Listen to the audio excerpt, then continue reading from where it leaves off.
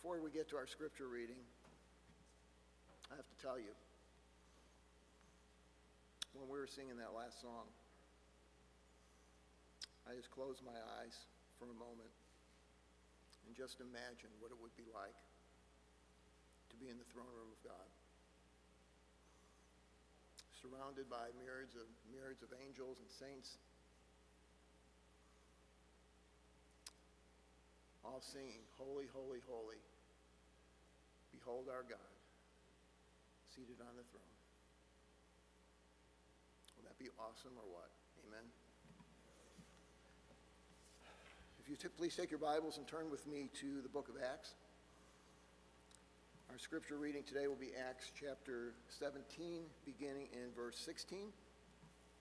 If you're using the Black Pew Bible in front of you, you'll find this passage on page 926. Once again, that's Acts chapter 17, beginning in verse 16.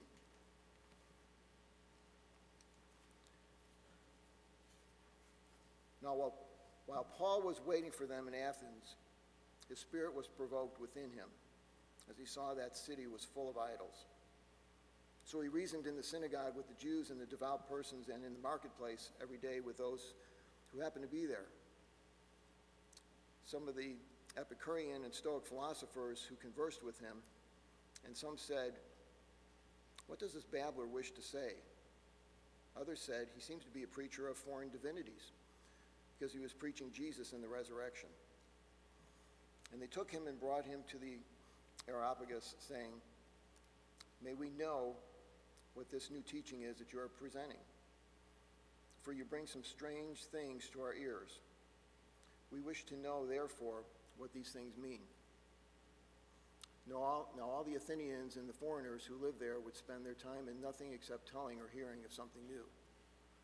So Paul, standing in the midst of the Areopagus, said, "Men of Athens, I perceive that in every way you are very religious. For as I passed along and observed the objects of your worship, I found also an altar with this inscription, 'To the unknown God.'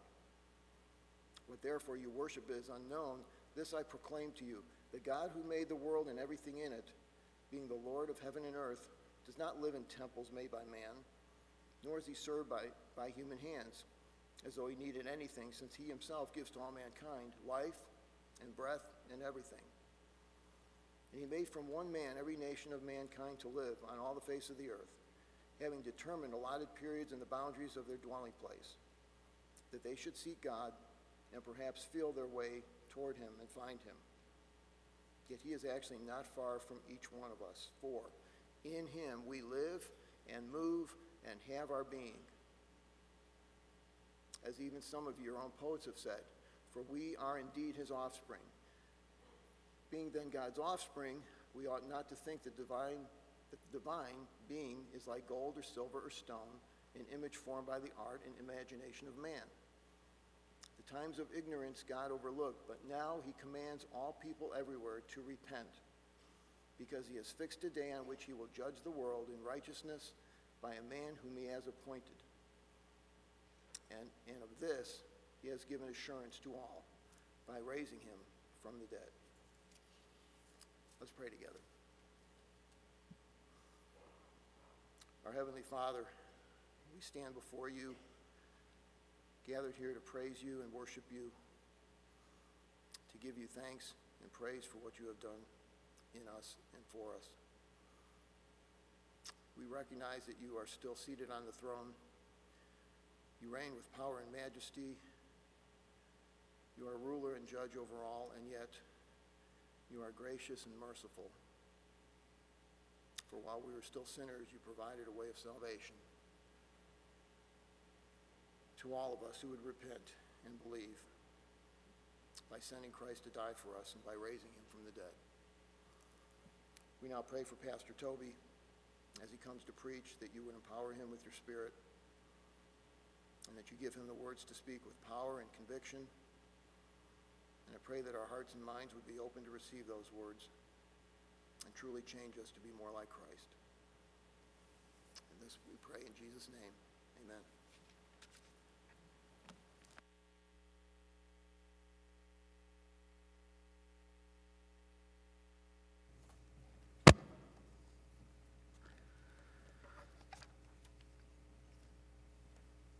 What a glorious song that is, isn't it? Behold our God. And what a glorious truth that the God of whom we sing has revealed himself to us.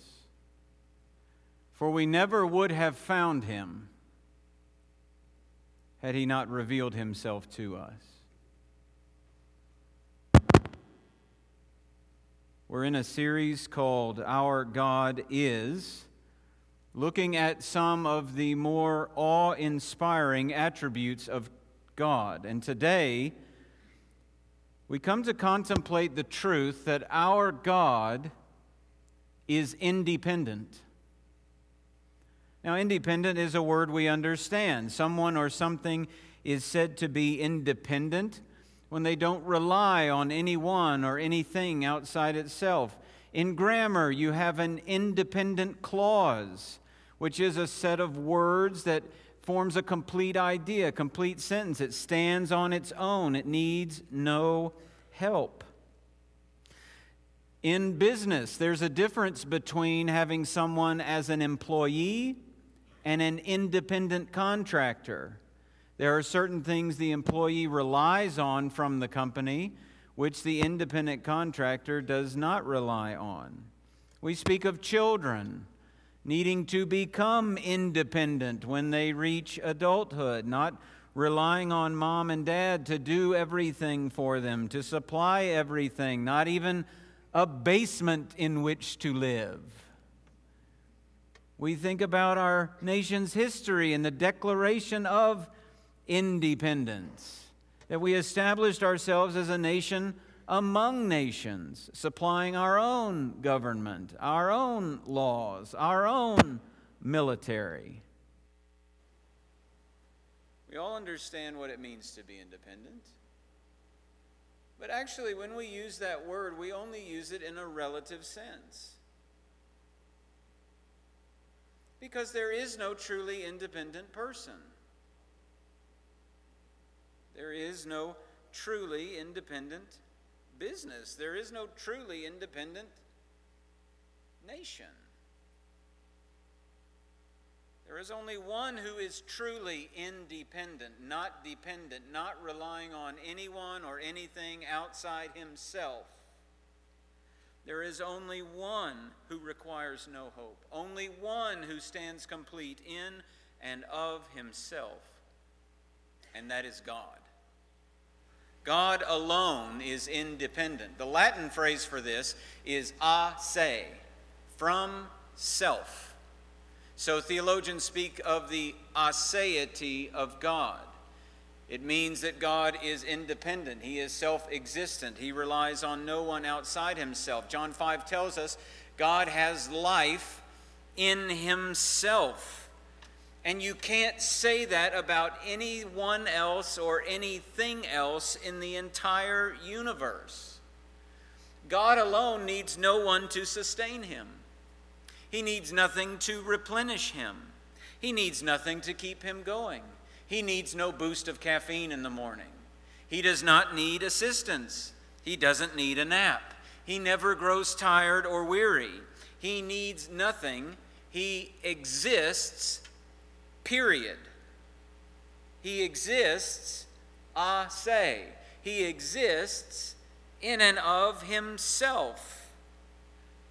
When God reveals himself to Moses in Exodus chapter 3, he does it with this name, I am who I am, which could be translated, I will be what I will be. It is a name that itself points to something about God, that he simply is. That his existence, his character, his being are determined by no one outside himself. God is independent. Now, when we come to Acts 17, we find Paul speaking of this independent God. This independent God in contrast to all of the gods that he sees in Athens.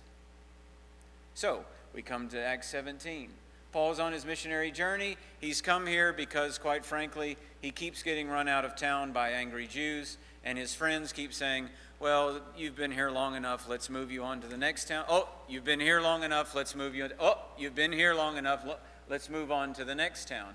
So he gets off the boat, he stretches his legs, he starts to walk around Athens, takes it in. If he had gone to the tourist, the little booth, the tourist booth, and gotten a pamphlet, it would have told him all the wonderful architecture he could see in the city and everything like that. But all he can see as he walks around are idols. The religious life of Athens is right there on the surface. You don't have to go digging for it. None of the monuments have been taken down. What they rely on is plain to see. The prevalence of God in Athens, if you will, is much akin to the prevalence of geese in Indianapolis. They are everywhere. You can't go anywhere, and you surely can't get rid of them. You must. Well, maybe you can now. I don't know. It would be nice, wouldn't it? Somebody take care of that. Make sure that we can get rid of the geese. Unless you like geese, in which case, talk to one of the other elders. All right.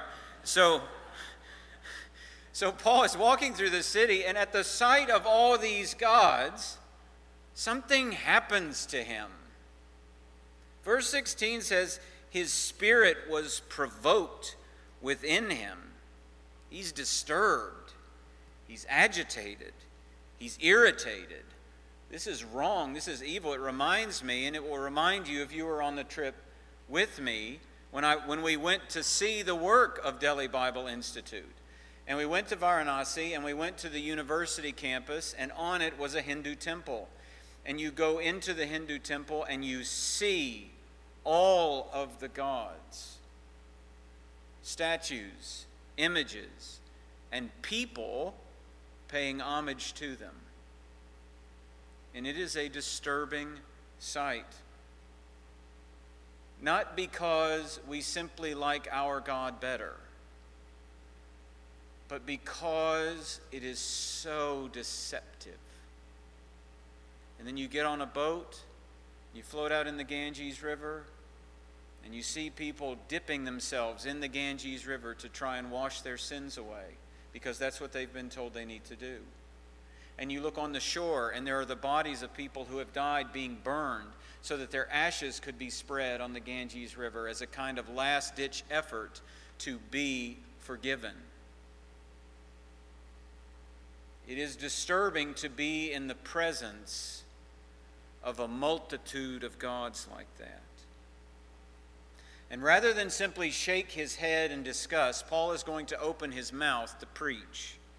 He preaches in the synagogue, he preaches in the marketplace, he encounters some philosophers, and that's what ultimately takes him to the Areopagus, a kind of court for religion and moral matters. Now, it's not a formal trial he's going to, but Paul is going to do what Peter wrote about in 1 Peter chapter 3. He's going to make a defense to anyone who asks for a reason for the hope that is within. So he's going to stand here and he's going to explain to him why it is he's preaching Jesus and the resurrection, why it is he's so disturbed, why it is he cannot look on these gods and turn away unaffected. He's going to preach to them. And so he begins in verse 22 with an observation of the situation in Athens. Men of Athens, I perceive that in every way you are very religious. Now, very religious here means basically that they're sincere. That this isn't a show, that the statues and the images and the temples and the rituals, they're genuine. Their hearts are in it. They're truly devoted. The gods are false, but the devotion is real. I don't know if you saw this, there was a story a couple of weeks ago about a veterinarian in Pakistan. He was a Hindu gentleman. And this Hindu in Pakistan was sending medicine to someone who needed it for whatever, cattle or their animal or something. And he wrapped it in paper rather thoughtlessly and sent it. And it was discovered that on these papers were written verses of the Quran. And in Pakistan, he was arrested and charged with blasphemy because he wrapped the medicine in papers that had Quranic verses written on them. False teaching, real devotion. It calls one's mind, it actually causes in my own life to say, No matter what you think about that situation, do we actually take our scriptures, the very words of God, do we take them seriously? Because that's what that reflects. That you can't just do anything you want with these words. You can't just put them in a political speech and all is well. These aren't meant for self-aggrandizement or to get you into office. These are the very words of God that have been handed down to us that we might know Him truly, that we might know Jesus Christ, our Savior, that we might understand our sin and how to be forgiven, that we might know how to live in relationship with one another, that we might have hope in the future. Do we take God's word seriously? Well, we sure do when we're sitting in a place and the pastor's asking, do we take God's word seriously? Would your interaction with God's word this past week say, I take God's word seriously? Would your reading of it, would your meditating on it, would your study of it, would your obedience to it say, I don't dare treat these words lightly? So they're a very sincere bunch here in Athens. Their reverence to the supernatural is so great, in fact, they've created an idol to an unknown God. They recognize in their human capacity that in their human capacity, their ability to understand the divine is limited.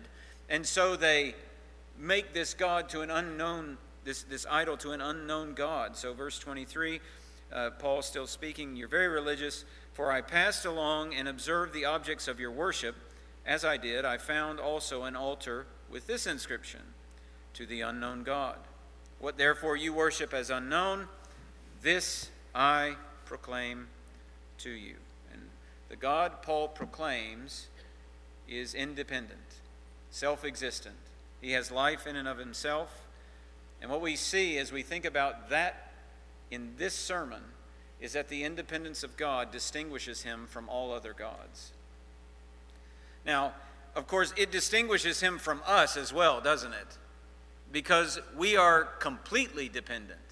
Even without a view to the supernatural, we are dependent creatures within our families. We are dependent within society. Within this congregation, we are dependent on one another to take care of one another, to serve one another in these right kinds of ways. But ultimately, we are dependent for literally the very lives given to all of these circumstances. We are dependent on our very lives to God himself. But the point of this text is not to distinguish God from us so much as Paul wants to distinguish the one true God, the independent God, from all of these gods that he has seen. All right? So first, he points out that this independent God is not created. He creates. God is not created, he creates. This is the fundamental reality that distinguishes God from all of these other gods, from any God in any place at any time. He is not created. Every other God is created. Every other God owes its existence to something outside itself, namely to some person or to some group of people. Look at verse 29. Paul says, being then God's offspring, we ought not to think that the divine being, the one he's been talking about, is like gold or silver or stone, an image formed by the art and imagination of man. Now, if you read that too quickly, you won't see that that is a huge slap in the face, punch at the entire religious atmosphere of Athens. Everything that you're worshiping originated with your own artfulness and imagination. They come into existence. They are silver, gold, stone. The foolishness of worshiping something you create actually comes out in a wonderful passage in Isaiah chapter 44. Isaiah is talking about a carpenter who works with various types of wood. And what does this carpenter do? I'll read it. He takes a part of it, the wood, and warms himself. He kindles a fire and bakes bread. Also, he makes a god and worships it. He makes it an idol and falls down before it. Half of it he burns in the fire. Over the half he eats meat. He roasts it and is satisfied. Also, he warms himself and says, "Aha, I am warm. I have seen the fire." And the rest of it he makes into a god, his idol, and falls down to it and worships it. He prays to it and says, "Deliver me, for you are my God." So with half of the wood, he says, "Look what I've done with this wood." With the other half of the wood, he says, "What can you do for me?" This is the deception and the foolishness of idolatry. It seems quite silly, doesn't it? That's not a rhetorical question. It seems quite silly, doesn't it? Yeah. Now we walk around, we don't see the statues of the people and of the gods and the whatnot and the temples. I mean, there are temples. You can find them here in Indianapolis. But did you know that the art and imagination of man doesn't work with just wood when creating gods? The art and imagination of man can pick up just about anything that's even good, and create something ultimate out of it. We can take something good like the provision of a career and make a god of it. A God that rules our world. A God for which we will build an altar and we will lay our families on it and we will sacrifice them to the God of the career. We will take the enjoyment of our children's sports and we will deify it, rearranging our calendars, our finances, our lives to serve baseball, football, basketball, soccer. That child may never go to college, but they're playing Pee-wee football. And maybe that will get them into college. By the way, 2% of all high school athletes actually get a scholarship to college. 0.0296% of all athletes actually make it to the pros. So sure, your kid is the exception to the rule. Okay. But can't we do that? Can't we just take up anything? It may not be our kids' sports. It may be our town sports, right? It may be the Colts and those who play for them. Oh, you mean Andrew Luck is going to be there? Well, I'm sorry, we're just going to have to skip the family time. I have to go down there. He has to sign my football, my napkin, my nose ring, whatever. Rearrange everything.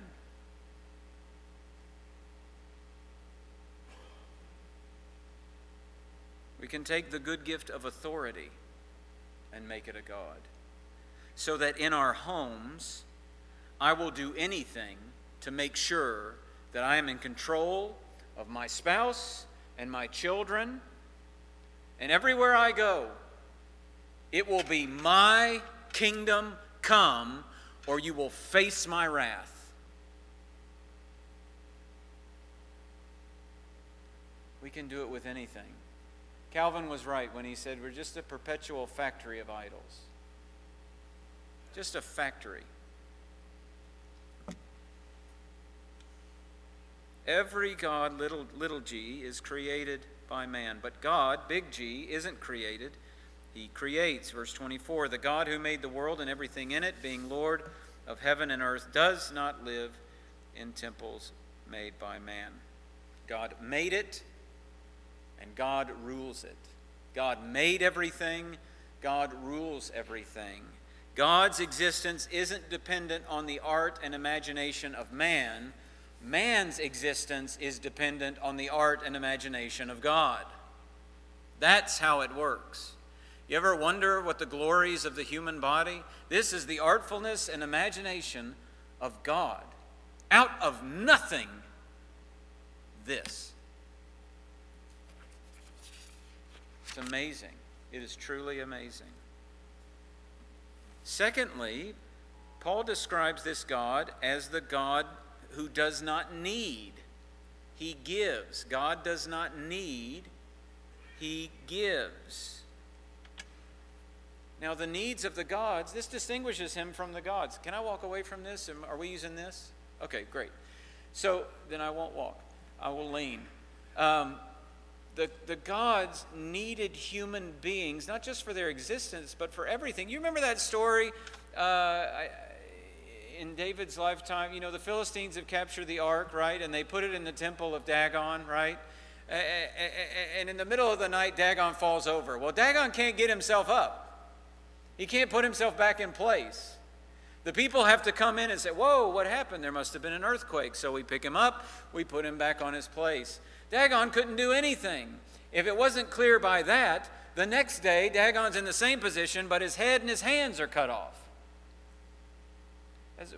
His daggone head and his daggone hands were cut off. We know how to talk about idolatry in the South, all right? The daggone thing fell down. That's what happened.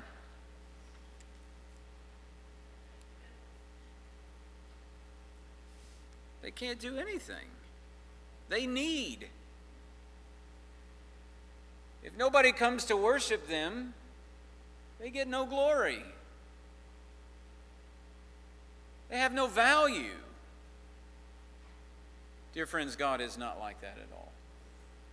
God has existed from eternity past with a perfection of glory that has never been diminished and can never be increased, because perfection by definition is as much as you can get.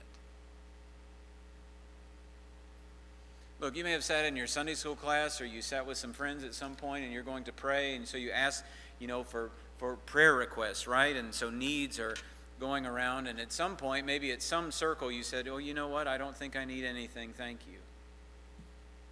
Now that's, relatively speaking, we assume that you mean there's nothing pressing right now in your life. But do you know that no matter how many times you ask, what does the Lord need from us? How can I pray for the Lord? The answer is nothing. He needs nothing. He needs none of our prayer. If God was not independent, we'd be praying for him rather than to him. God needs nothing. Verses 24 and 25, the God who made the world and everything in it, being Lord of heaven and earth, does not live in temples made by man, nor is he served by human hands as though he needed anything, since he himself gives to all mankind life and breath and everything. So he doesn't live in temples. Now, of course, there was a temple, right? Where God would meet with his people. He said he would meet with his people. But even when it was constructed, Solomon's mind could not wrap itself around the notion of building a temple, a house, for this God. He says in 2 Chronicles 2:6, who is able to build him a house, since heaven, even highest heaven, cannot contain him? This doesn't make sense. Why am I building a house? Well, that's what Solomon didn't know, is the house is more for the people than God. And even more than that, the temple was more a temporary pointer to the one whose body would be the temple. It would be the very meeting place of God with man, Jesus Christ. God doesn't need our service. That's what verse 25 says. Nor is he served by human hands as though he needed anything. Now that is confusing, isn't it? What do you mean what does that mean he's not served? Doesn't God command us to serve? Well, yes, he does. But the main verb in the New Testament that is used for service is douleuo, which is related to doulos, servant. It's Paul's favorite word for himself. It means work that's done by yielding to another. Okay? So even when we serve one another, we are yielding to the needs of the other person. We are yielding our time, yielding our energy to the other, for the good of the other. But that's not the verb that's used here. This is a favorite verb of Luke's as a doctor. It's therapeuo. This is the only time in the whole ESV translation that this verb is translated served. Most of the time it is translated healed. or cured. The notion is that one is doing something for the benefit of the other. One is, so in all of the healing miracles where Jesus says he healed many, and this word is used in Luke, you know what he means, right? He means that Jesus did work for the benefit of the other. Because they were lacking in health, Jesus served them. Doing something for the benefit of the other, supplying what is lacking. But this is a critical distinction that we must make if we're going to understand how we are to serve the Lord. We do not serve the Lord in such a way that we know we are benefiting him. We do not serve the Lord because the Lord lacks something that we can provide. We serve the Lord as those who yield to the Lord's will and do it. And he is glorified by that, but he does not need us for him to be glorified. It's very important. When you make that meal and take it to a person, when you work security, when you run the soundboard, when you preach a sermon, when you encourage someone else, when you go over and help that friend who just got tornado damage last night, when you go and do that, you are not doing it because God lacks something that you can provide. You must do it because God commands us to love others, which the parable of the Good Samaritan says means we show mercy. That's what loving others looks like. You do it because God has commanded us to serve one another. God has commanded us to love one another. God has commanded us to do these things. And we as his people, the sheep of his shepherd, of his pasture, yield to his will and gladly do it. God doesn't need, he gives. Now he goes on in verses 26 to 28 and it broadens out. So he does give to individuals life and breath and everything, but he also gives to nations. He gives them land. He gives them favor. He gives them power on the world stage at times. He takes it away. But all that he gives, if you notice in verse 27, is so that it will awaken a desire in us to find him. That's what that is at the beginning of verse 27. So he's already said he gives to men life and breath and everything. He gives nations. He has appointed their periods and boundaries. Why? That they should seek God and perhaps feel their way toward him and find him. That feel their way toward him is kind of like a word you would use if you were trying to get a quarter that fell between your driver's side seat and the console in the front of your car, and you can't see anything, but you're reaching down there trying to feel your way. It's like grasping in the dark, but you need that quarter or else you can't afford the soda you want to go into this gas station and get. So you're reaching in there to try to get it. Don't not laugh. You've done that. All right? So if you haven't, I'll show you the right technique. All right. But God does not need. God gives. I just want to mention 4 brief applications before we look at the third thing about this independent God. 4 applications of this notion that God does not need, he gives. First is actually in our giving. God commands us to give. God loves a cheerful giver. There's a movie, I don't remember all of it, so don't consider this a commendation, but there was a movie with Joe Pesci who played a homeless man on the campus of Harvard University, and he starts interacting with these students, and he's standing there, and one of the main characters walks up to him, and he says, "You know what the greatest nation in the world is, kid?" And he says, "The United States." He said, "No, donation." That's what he says. This is not what God is doing. God is not clamoring for our money because he's short on cash. He's afraid he's not going to be able to make it to the end of the month if you don't give.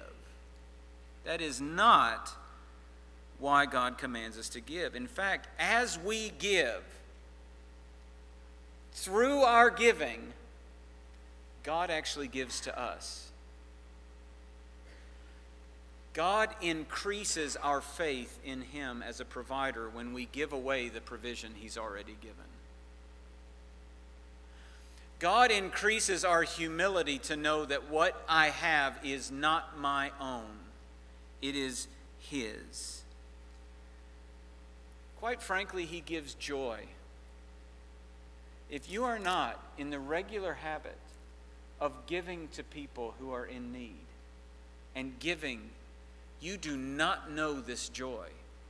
Not the joy of, boy, because you don't, your right hand doesn't need to know what your left hand is doing, much less the person you gave it to. Can I just tell you that recently, Susan and I were given a very large gift because of the medical things that I'm walking through. I have no clue who gave it, but I can tell you, I can guarantee you this. The joy of being part of God working in another person's life is just, it's glorious. And if you haven't been there and done that, you are missing, not only are you disobedient, you're missing the joy that God gives through obedience. So what about worship? God doesn't need my worship. He doesn't need my voice. He doesn't need me to play this keyboard. But through our giving of praise, He gives to us, doesn't He? He refreshes our soul as the words we sing remind us of the God who is with us and who is for us and who has saved us and who will never forsake us. He humbles us as we remember that the God who is for us and the God who is with us and the God who saved us and the God who will never forsake us is God. He encourages us as we step out of the world for this time where we do not belong to step into this family where we do belong. God commands service. I've already talked about that. I will not go into that again. God commands us to love one another. Isn't that interesting? The God who needs nothing from us, who does not need us, He is the most free to love us. Every other love can tend to, when I sit with a couple sitting in front of me talking, I talk to them about loving the other person. Do you know that I can't remember the last time someone said, "Oh, okay." Usually it's, "But they don't love me." When we are in situations where we need other people, we just need them to love us, we need them to approve of us, we need them, that's called the fear of man, we need, me. We are not free to love them as God has loved us. When we stop needing people's approval, we will be free to love them in ways that are incomparable.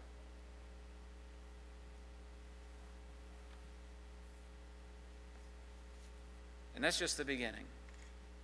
Whatever God commands us to do, it's not because He needs it.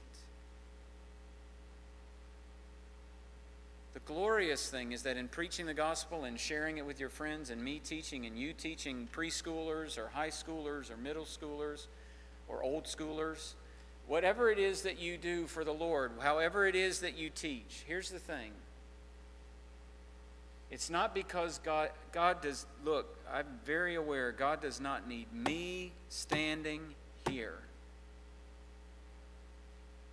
But He delights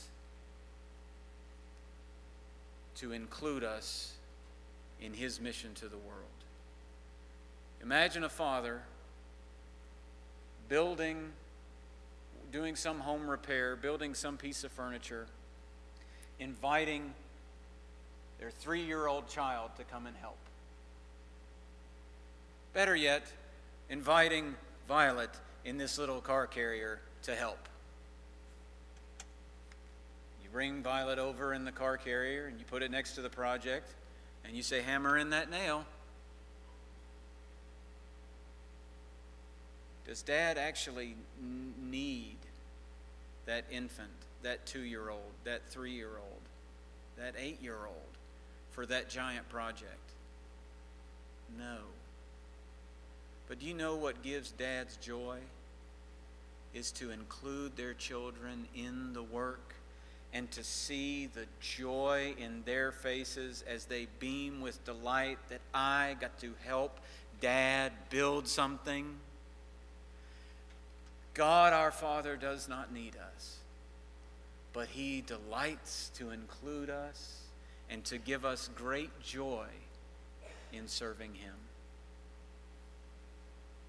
Last thing, God is not created, He creates. God does not need, He gives. Lastly, God will not overlook, He judges. This distinguishes Him from all other gods because the gods of Athens have no capacity to judge.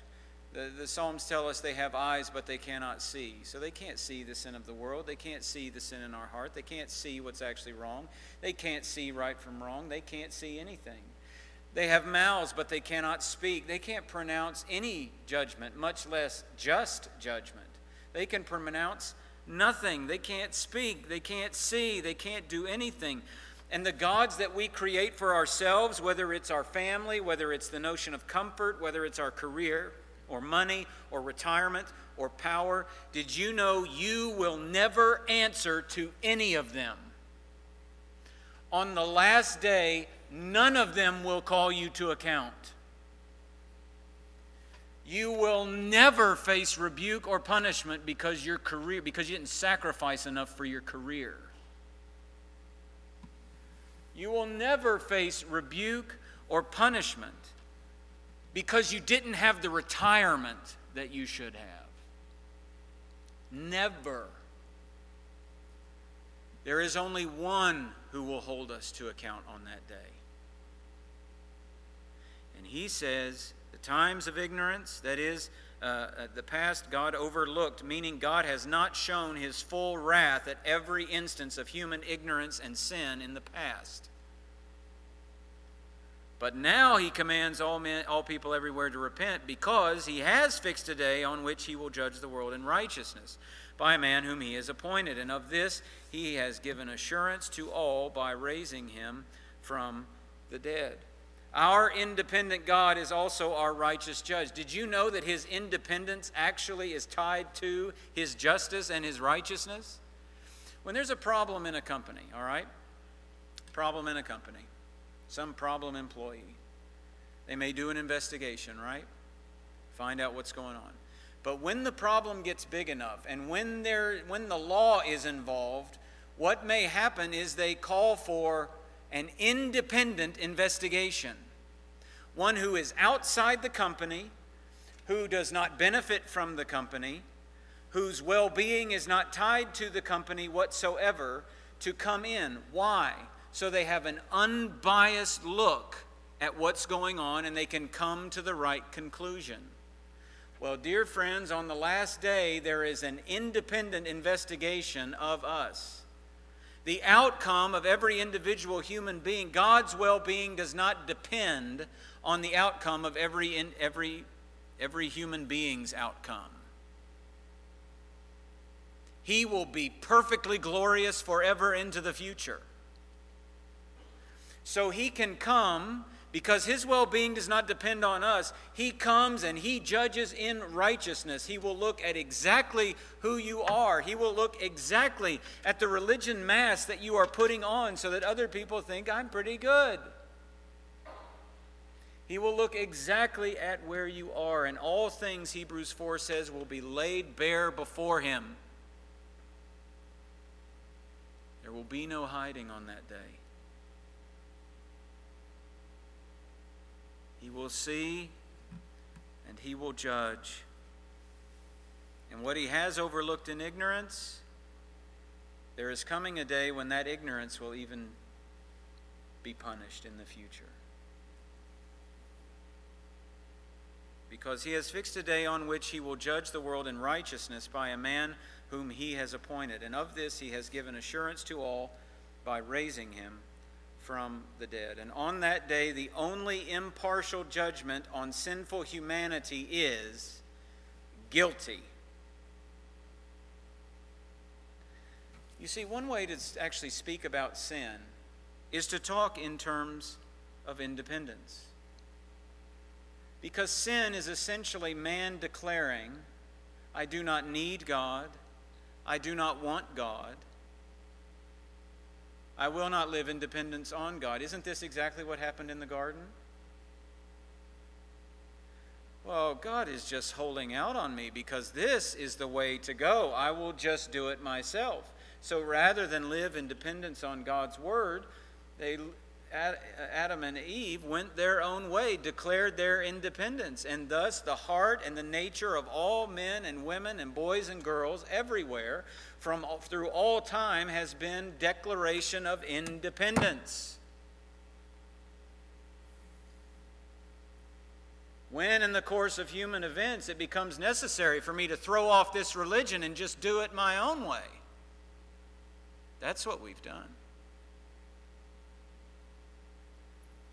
And God's judgment in some ways is for him to say, you say you don't need me. You say you don't need my grace. You don't need my forgiveness. You don't need my mercy. You don't need my life. You don't need me to share my life with you. Very well, you won't have me. And on that day there will be no more overlooking, no more disregarding. Sinful and rebellious humanity will get what it deserves.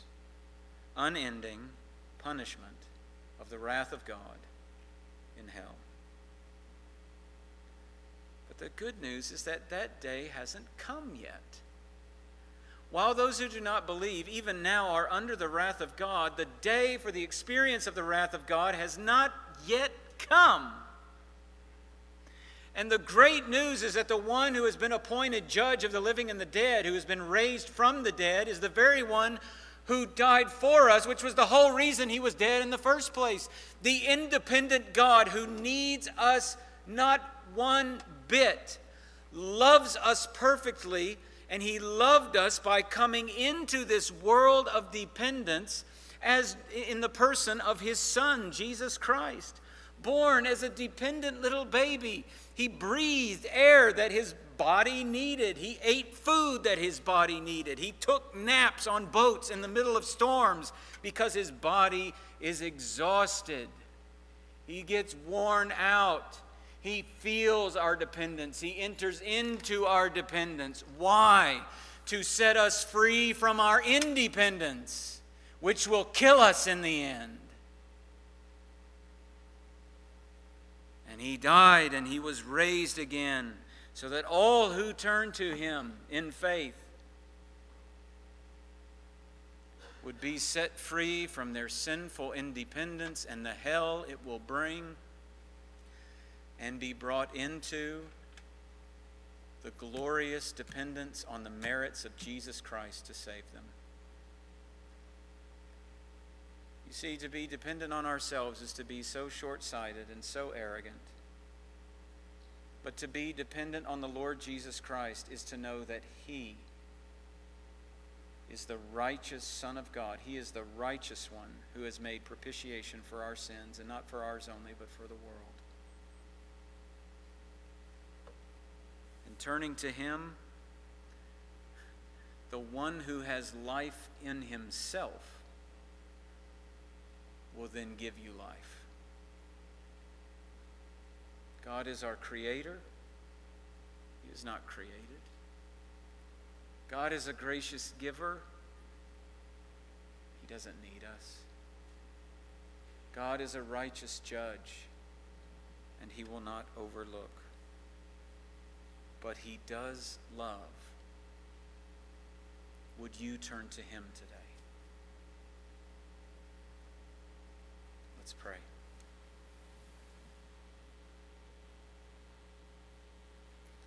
Our great and glorious God, we confess together that you and you alone are independent. You rely on no one or nothing for your existence. Your glory is perfect with or without us. You need nothing. And yet you delight to create us. You have delighted to save us, to give us salvation through Jesus Christ. you have delighted to send him to take the judgment that we deserve. Oh God, forgive us for our daily declarations of independence when we look to ourselves, when we look to the gods that we've created by our own art and imagination to give us life and to give us meaning and to give us help and to give us hope. Father, grant us repentance that we would turn from those things. Free us from our sinful declaration of independence and teach us what it means to need Thee every hour. You are our one defense. You are our righteousness. O God, how we need you. For Jesus' sake and in his name we pray. Amen.